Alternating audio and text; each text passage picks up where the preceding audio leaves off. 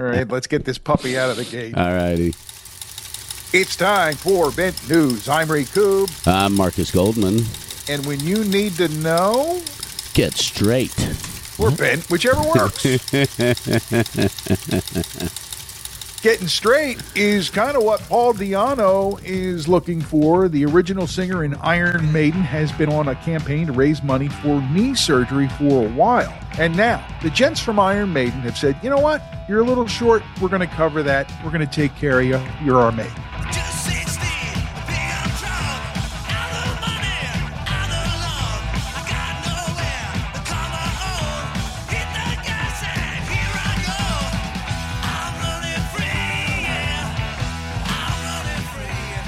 I love being able to start off the Bent News with a feel-good story like this because the band is doing a former member a solid.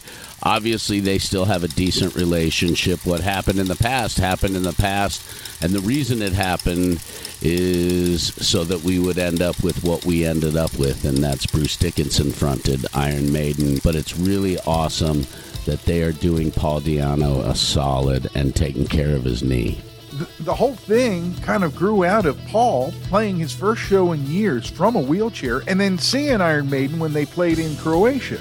The guys probably seeing their mate in a wheelchair and hearing the story probably talked about it and said, we got to help Paul out. He's so close and we can't stand to see our guy, in a wheelchair at his age because, they're getting older, but they're still not old men. And you know what this story has also taught us, Ray? That it is easy to fly or hit a train around Europe and see concerts. So easy to travel around Europe to see shows. They're getting back to that more in Europe, I think, Marcus, because the trains and all are closer. They say that love stays, Marcus. And in the case of Ozzy Osbourne and his lovely bride, Sharon, they have stayed together through thick, thin, up, down, you name it. I swear they've been through it. And they're getting set to renew their wedding vows for their 40th anniversary. 40 years. That's pretty solid. They've been through a lot. They've had a lot of problems that have been made public over the years, which has to be absolutely horrifying. I can't even imagine that type of, what's the word I'm looking for here? But I just can't even Spectacle? imagine. Yes, I can't even imagine my marriage being a public spectacle like that. And the fact that they've survived it when most Hollywood celebrities and most celebrities worldwide don't survive it, they've done a great job battling every single storm that has hit them. Times have changed and times are strange. Here I come, but I ain't the same.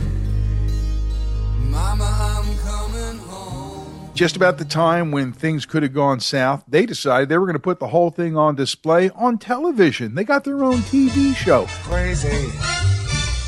Hey, but that's how it goes. Millions of people living as foes. Maybe it's not too late to learn how to love and forget how to hate. And since then, Jack and Ozzy have their own show. They kind of spun off of that. Sharon hosts a TV talk show, for God's sake. And through all that and all of the marriage counseling and the sex addiction and the accidents, especially with what happened with Ozzy and the fall that's led to his most recent surgery, all of it, they love each other like crazy. And I do mean crazy. Sharon!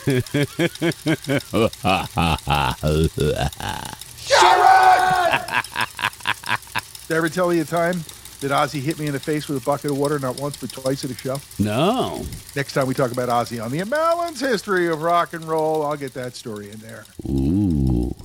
When I first heard this next story, Marcus, I wasn't 100% sure that I was happy about it, but I guess it had to happen. ZZ Top planning to make new music with Dusty Hill's replacement, his longtime guitar tech and friend, I might add, Elwood Francis, taking the bass role on future recordings.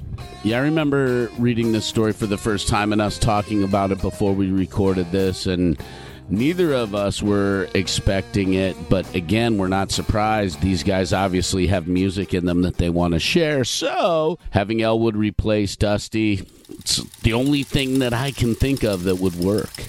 It's Bent News, and this is a story that surprised me, but shouldn't have.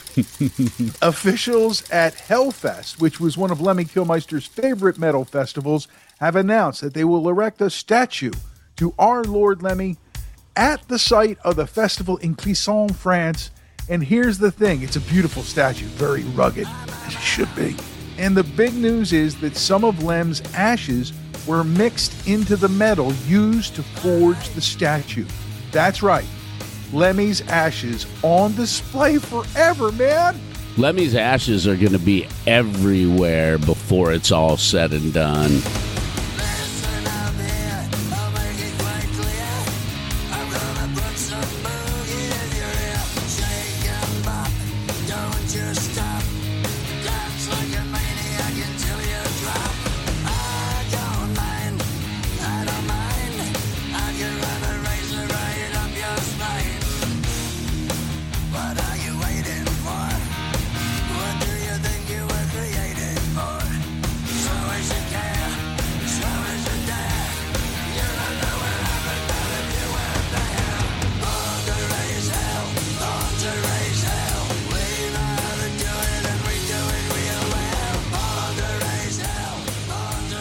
He's going to have ashes in all of the places that he has impacted, which is a lot of places. I'm just happy that they're still talking about our buddy Lemmy because, as we've discussed, Marcus, the longer we talk about those who have left this world, they're still alive. They're still with us. That's true. And Lemmy will be alive forever. Nobody has to pinch Steve Albini to see if he's alive. I think we know that the legendary music producer stunned everybody when he won his first bracelet as the winner, the World Series of Poker. And in recent weeks, he scored his second bracelet, unheard of for poker players, especially one that usually is, producing Nirvana or the Pixies or whoever else he's producing.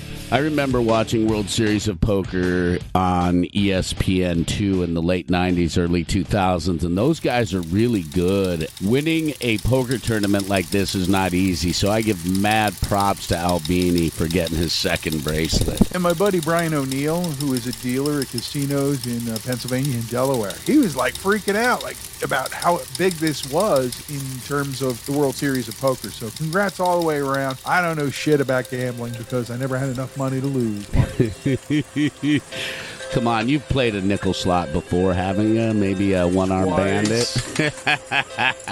I lost a quarter once, and then I found it. September 23rd is the release date for John Lord, a visual biography. Ooh, I can't wait to see this one. Oh. You know how much I love John Lord and his role in rock and roll history, his role in Deep Purple. Just to know that they've been working on something to commemorate John Moore made me happy. His influence is huge, and I'm so glad. I'm looking forward to seeing this as well. Some of the music movies that are coming out these days are just so good. And adding this one to that list, yes. I hate to say it, but people are looking at stuff from the 60s and 70s and documenting it before all the information is gone, the way that we used to look at the stuff from the 30s and 40s. Before it's all gone, we have to find out what happened. I hate to say it, but that's the truth. It's great that they've got people working on that. And so try to keep up with it. We do, and we'll try to get you more information about this one as it starts to hit people's screens.